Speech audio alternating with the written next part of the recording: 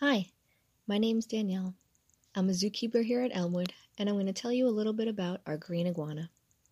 He may be a little hard to find, but he's there. His name is Michael. Green iguanas are what's called arboreal, which means he loves to live high up in trees and climb very tall, so that's usually where you'll find him.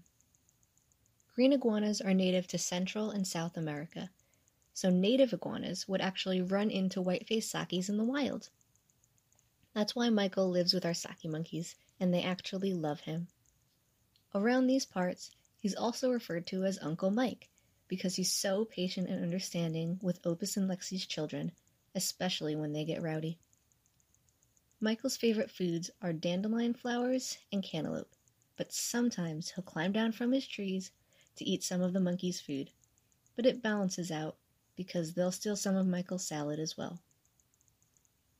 Green iguanas are herbivores, which means they eat fruits, vegetables, and lots of leafy greens. When they're young, however, they will sometimes eat bugs as extra protein so they can grow big and strong. Despite how they love to live high off the ground, green iguanas are actually amazing swimmers. They'll barely use their arms and legs to swim. However, instead they'll use their long tail as a giant paddle to move through the water. So if you look at Michael's tail, it's about 60% of his body.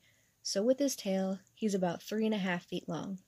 However, he's actually on the smaller side as far as green iguanas go. Males get longer than females and can be around 6 feet long.